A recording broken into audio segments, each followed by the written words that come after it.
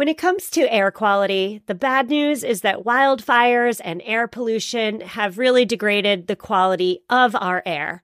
But the good news is that we're all realizing that the quality of our air, and particularly the quality of our indoor air, is really darn important.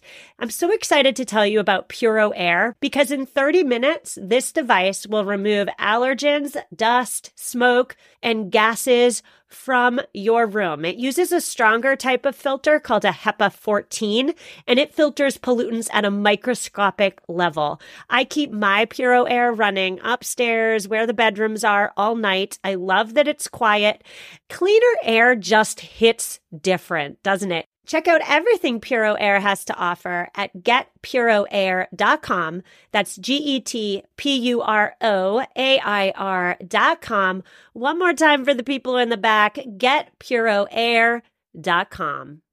Hello and welcome back. My name is Stephanie Safarian, and you are listening to episode 172 of the Sustainable Minimalist Podcast.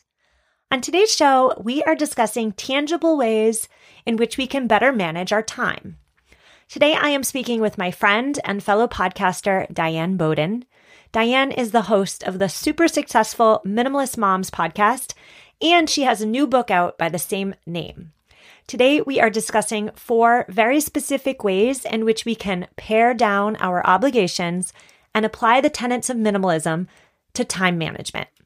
Now, this is the second time Diane has been on the show. She was also my guest on episode 94. We talked about minimalist parenting strategies. So check it out if you missed it and enjoy my chat with my friend, Diane Bowden. Diane, I want to thank you so much for coming back on the podcast for a second time. Today, we are celebrating the release of your new book, Minimalist Moms, Living and Parenting with Simplicity. First off, congratulations. I'm so impressed. Thank you. I mean, congratulations to you too. We kind of have book babies in the same couple of months. So yeah, it is exciting. I was just telling you before we hopped on the call, but in some ways it doesn't seem real. I think that it all happens so quickly that, yeah, I'm still trying to soak it in. I'm going to really try and enjoy tomorrow. But yeah, I appreciate the congrats. Well, I guess we should start there. Tell us, first of all, for anybody who doesn't know you, introduce yourself and your podcast, but then also tell us, I'm really curious to know, what was it like for you writing a book during a pandemic? All right. Well, I'll start with introducing myself because that's probably easier to answer. So my name is Diane Bowden, and I'm a mother of 3. I live in Columbus, Ohio, and I do host the Minimalist Moms podcast. I think I'm going on about 4.5 years of hosting the show. I've been doing it by myself now for almost 3 years. But yeah, I just talk about all facets of minimalism, whether that has to do with your schedule, your time, sustainability. I don't talk nearly as much about sustainability as you do, but yeah, really anything, decluttering, anything that has to do with minimalism. So that's the show. And then you asked me how it was writing a book during a pandemic. So I guess one of the main words I would think would be unexpected.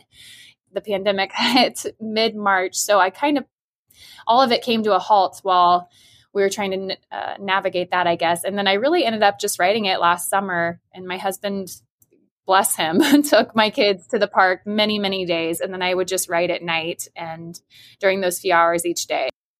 Congratulations. You turned lemonade from a lemon of a year. And I'm so excited to talk to you today about one of the aspects of your book that I find fascinating, and that is, of course, time minimalism. I think when people try to apply the tenets of minimalism to their time, especially their free time, they think, oh, just do less, relax more. But your book, you have a whole chapter dedicated to time minimalism. And as somebody who struggles with time minimalism, I'm really excited to talk to you about all your strategies today. And the first one, right off the bat, is in your book, you suggest that we say heck yes to things. Explain that to me. That seems the opposite of being a minimalist with our time. So walk me through that. So when it comes to saying heck yes, what I mean by this is to be certain when you say yes, to really just consider all the times that you've said yes to something with that little bit of note of hesitation in your voice. And really in the back of your mind, you're cognizant of that hesitation, but it's the fear or maybe the embarrassment of saying no to someone's face that persuades you to accept without that delay. And so I think that when we are really honest with ourselves and maybe if someone is meeting us face to face and we're offered to do something, instead of saying yes right then and there, take some time, strategize whether or not you want to do it or not, and really mean yes when you agree. And I think that so often we are just saying yes to all of these things because we're people pleasers or because honestly, sometimes we want to. And I think that when we start with minimalism, it's really about intentionality and prioritizing things. And so by saying heck yes, you're actually like meaning your yes. Your yes means yes and your no means no. So are you saying then that if I have an obligation, I'm invited to some obligation that, I'm not dreading it, but I'm also not super enthusiastic about it. Are you saying that if it's not a heck yes for me, it should instead then be a decline? It should be a no?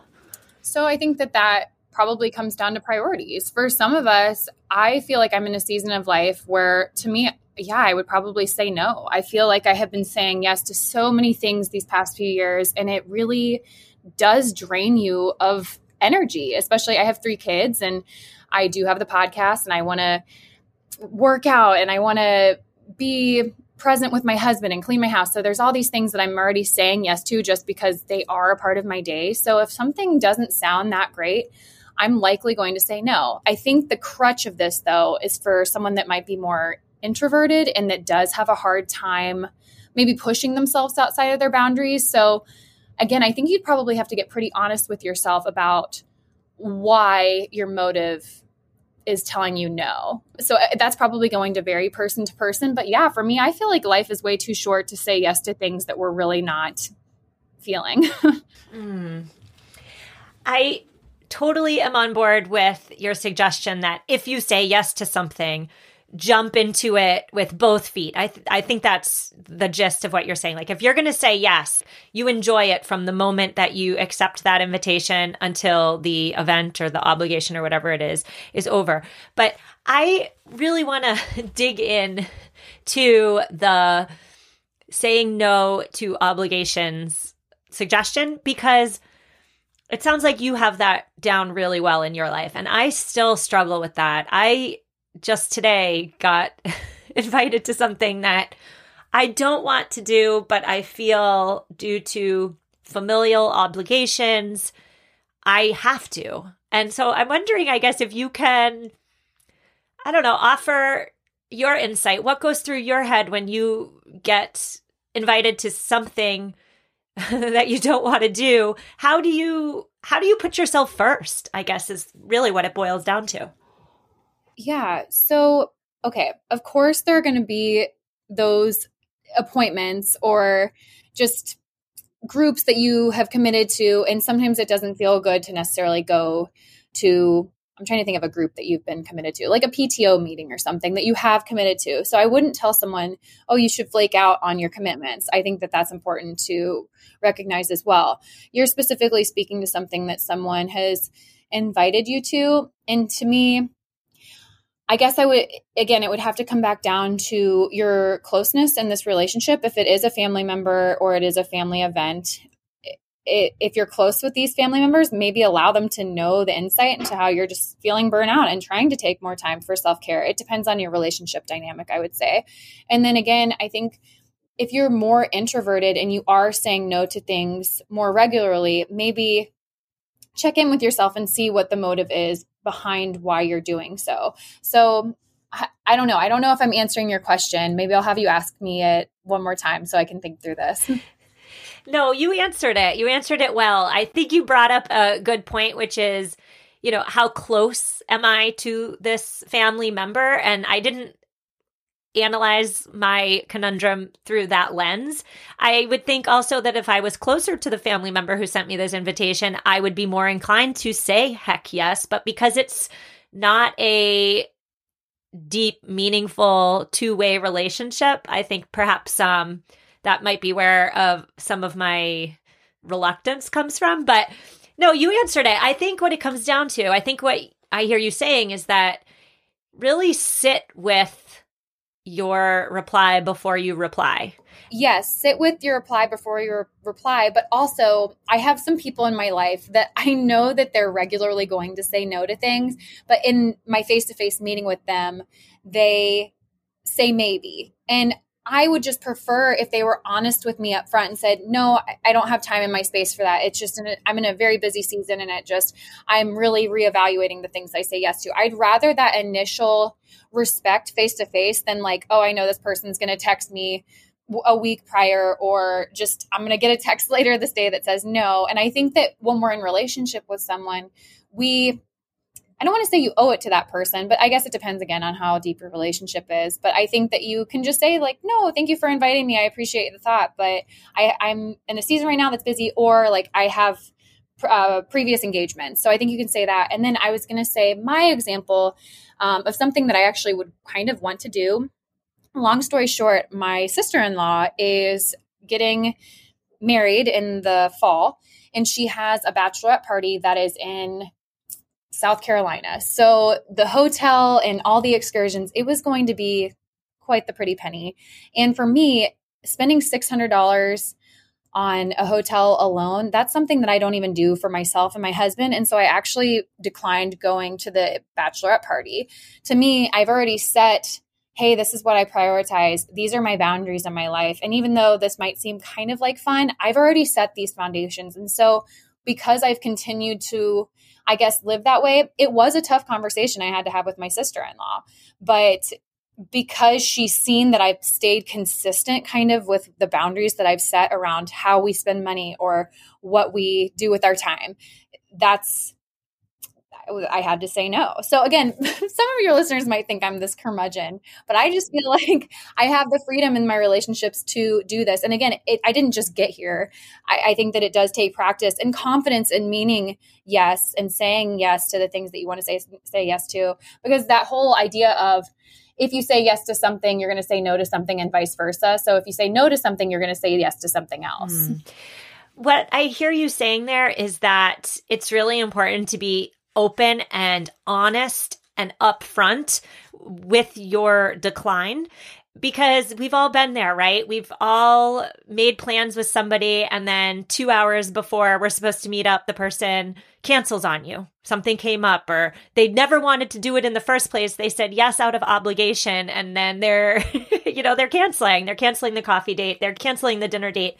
I do it sometimes, and I know I shouldn't, but what I really should have done has just been honest, the week prior or whenever that invitation came in. And so I'd have to ask you, did your sister-in-law go to your bachelorette party? Well, I think my sister-in-law was like 15 at that point in time, so she didn't. But so again, the thing is, I think this is going to look just like different for every person in every situation. My bachelorette party was to a wine bar, and then I went to a corn maze. So the financial investment was very minimal, probably $50 or less. So I think that when you're asking someone to make a financial investment, this isn't just a dress in someone's wedding. This is spending over probably $1,000, probably more. Yeah, probably $1,500 for a party. And to me, like I said, the way that my husband and I live, that just is not realistic. And again, like we did have that conversation. We are close to one another to where I felt like I could be honest. And I think this is where it gets very personal for each person, because I don't know the different dynamics for each individual, if that makes sense. It does. And I'm really excited to talk to you about reducing decision fatigue. We're going to do that after a quick word from this week's sponsor.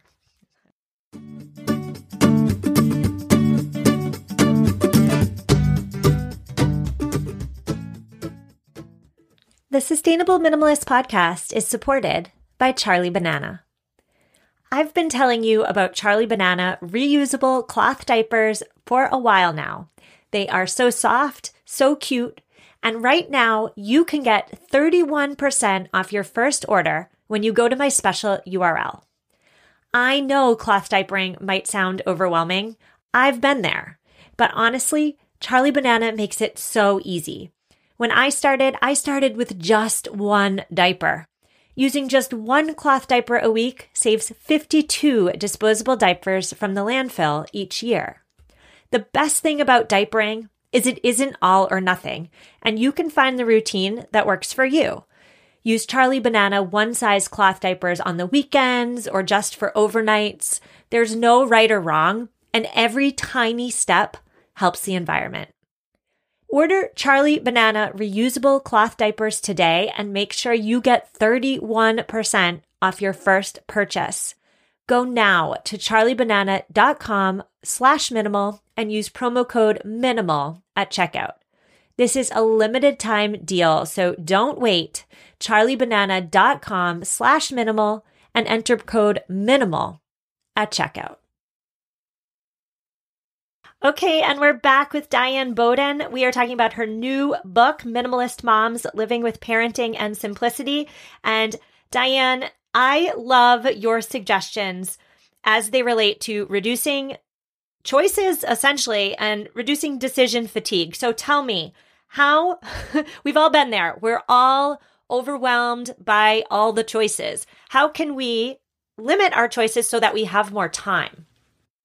Yes. For me, I feel like when I streamline more of my decisions, it just makes it, honestly, it cuts down in the amount of time that I spend thinking about what am I going to do today, because I've already made those decisions. So my example that I gave in the book has to do with breakfast. Typically, my kids eat like one of two, maybe three breakfasts. I, for many months, would just eat the same breakfast every day. Some people don't like that. Some people want variation, and have at it. And then maybe that's not something that drains your decision making. But for me, I'm like, I just want to come into my day knowing what we're going to have, one of these two things, and make your oatmeal. And then that way we're like off, we're starting our day on this right, like the ball's moving. And so I think that there are just so many decisions throughout your day that you can make routine like that. And I think in reducing your choices, it really does create space to focus on those tasks that you've already deemed important enough to remain on your list. So you have many important decisions that you have to make throughout the day. And when we are clouding, I don't know if that's a word, we're muddying our mindset and the decisions that we have to make with these little minuscule decisions that we can just streamline. I think that it just allows us so much more freedom and mental capacity to make the harder choices in our day to day. Yeah. Your response makes me think about how I parent and how you probably parent and how many of my listeners probably parent, right? We're not going to give a 3-year-old 10 choices for breakfast or 10 choices on what to wear today, because they don't have, first of all, they don't have the mental capacity to handle 10 choices. We're going to give them 2 choices. But how can you make an effective choice when you have 10 choices, right? So if you take that logic of how you present choices to your children and then present choices to yourself in the same way, that's just smart. That's working smarter, not harder. And in your book, you talk about minimizing your choices means perhaps minimizing what you're going to wear that day. A capsule wardrobe has been the best part for me about having a capsule wardrobe is I only have stuff that looks good on me now. And so I'm not overwhelmed by all the choices. Are there any other ways in which you minimize your choices as a means of increasing your amount of free time? I guess I would say probably just when it has to come with your schedule. So I would say that we have a pretty structured week. With that said, we have freedom within the structure. So I know that I have, for example, after I drop off my daughter, I have a few hours to spend with my boys. So we usually have one of 4 things that we're going to do during that time. And I know every Monday we go see my friend Chelsea. And then every Tuesday we grocery shop. And then every Thursday we see my cousin. And then every Friday we have Charlotte home and we do a bigger excursion. So it's these things that you have somewhat freedom of, okay, well, where are we going to meet Chelsea today? Where are we going to meet Kelsey today? But we are still set to somewhat of a structure that I don't have to think about, well, what is it that we're doing? And I feel like that allows for people that are more free-spirited and kind of going with the flow. You can have that structure to set your days, but you can also still have some fun with it. Because I know for some people, I know my cousin, she would hate to eat the same thing for breakfast every day. She wants that variation. So maybe that's not where you reduce your choices. Maybe it's in your schedule, or maybe it is in your wardrobe. But I think that the importance of that area of focus is to figure out what you can streamline, or what can be outsourced, or what can you cut out altogether, and really cut down the number of choices that you're making each day to save your mental capacity. Well, related to cutting down and cutting out is your tip to unfriend, unsubscribe, and unfollow. Now, this is such a good one. Talk to me. How can unfriending, unsubscribing, and unfollowing, how are all those activities related to time minimalism? So one, I think it cuts down on the amount of time that you honestly are spending on your phone, because you aren't following individuals that, like, honestly, it just adds up. If you think about the amount of time that it would take to get through 200 friends, that's a lot of time committed to social media scrolling. But I think that when you choose and carefully curate who you're following, you can, I mean, number one, you cut down in the amount of time spending, but also I guess that area of focus was more intended on comparison, I guess, and who makes you feel less than.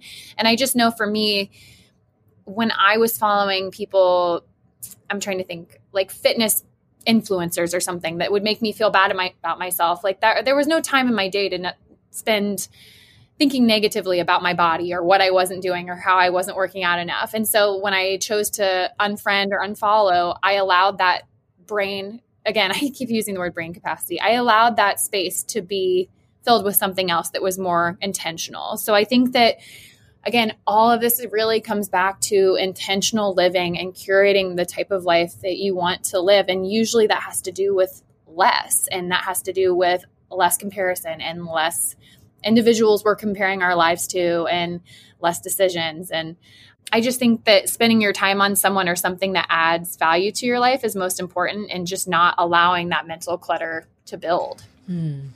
My husband, he has never been one for social media. He had a Facebook account that he used sometimes, and then he got hacked. And he used the hacking as the start of him just closing down his Facebook and living social media free. That was probably about 3 years ago now. If you ask him, he will say that was the best decision he ever made, because now he prioritizes the real friendships in real life. If he wants to talk to a friend, he calls them up. And so I guess I must ask you, I've gone back and forth for me personally, but have you ever considered just getting off of social media? Oh, definitely. My husband did the same thing. He got rid of social media last summer, and I feel like he is a much happier person because of it. He only had Facebook, but I think that he was just recognizing that he was spending so much time just reading through discussions that other people were having, and all that negativity. I don't know. For some reason, sometimes the internet can just bring out the worst in humanity. But for me, it is a struggle, because I would say that this business that I've built is so much on, I depend on social media, I guess, in certain ways. And then I also have a photography business that I use for social media. But yes, I've definitely thought about it, but I think at this time in my life, it wouldn't be as practical, I guess, for what I'm trying to achieve. But I think just setting boundaries, I know in the past I've taken off Sundays, or I try to not really get on there on the whole weekend. So I think that's probably what's most important to me right now, is just limiting the amount of time that I'm spending and who I'm following, as opposed to getting off entirely. I'm with you there. I do all my own, I'm doing air quotes over here, but my own quote, social media marketing. And I'm doing the air quotes because I'm not doing any marketing whatsoever. I just post once in a while. But until I can outsource that, I don't really think it's feasible for me to get off social media entirely. But I will say that I was fortunate to talk to Desiree, the host of the With Intention podcast, and she said that throughout her day, she deletes the apps. She'll delete all the apps and she'll reinstall them when she wants to use them. And that's a way for her to keep herself in check and, save time by not having social media literally at your fingertips. And so I've started doing that in the last month, and it is a huge pain to reinstall the apps, but they do keep me off social media during the day. So just a tip for anybody listening who missed that interview. It's a good one, and it has worked for me. The final tip that you have that I want to talk to you about today when it comes to time minimalism is quitting to win. What on earth does that mean? Okay, so this would seem, do you know that phrase, quitters never prosper? I'm sure that you've heard that idea. In this area of focus, I would like to challenge that and say that sometimes when you quit something, you do win. Again, I don't think that this means not following through your commitments, because if my children decide to play a sport and halfway through they're like, oh, I don't really want to do this. I don't like that. We're going to commit to what we said we were going to. But I would say, what if instead of overloading yourself, you just quit those things that are standing in the way of what ultimately makes you win? And I think that so often in culture, we just glorify busyness. You've heard this before, and just achieving success. But I think that what are the actual wins in life? I think that what do you define as a win, I guess? And so I think that before you probably commit to anything, just a project, a job, or just really any commitment, to allow yourself to say heck yes if it's something that you really want to do. But if it's something like a book club or something that you've joined and you're not enjoying it, and you maybe signed up for it without really meaning yes, you can quit, and you get that space back in your schedule to where you ultimately win because you have more time in your day. I think you really hit the nail on the head when you said it's about redefining what it means to win, right? Like, we live in a culture that glorifies power and money, and perhaps winning for you or for me or for anybody listening is having game night with our kids. I love that. Redefining what winning or what success means to you. And I'm going to think about that after we hang up. But Diane, where can my listeners find, first of all, your podcast and also your new book? So they can find the podcast on Instagram at Minimalist Moms Podcast. And then I'm also on Facebook. I believe it's under Minimalist Moms. And in the book, you can go to minimalistmomspodcast.com and you'll find links to where you can find it. But Amazon, I think bookshop.org, Barnes & Noble. So yeah, I'm really excited. Well, I am so excited for you. The book was an amazing read. I read it all weekend. I loved every second of it. And I'm just so happy to connect with you again. And I wish you so much success. Thank you so much. I appreciate it. I so hope you enjoyed my chat with Diane Bowden. I have linked to her podcast and her book in this week's show notes, which you can find at mamaminimalist.com/172. I was going through my emails and I found some eco tips that fell through the cracks.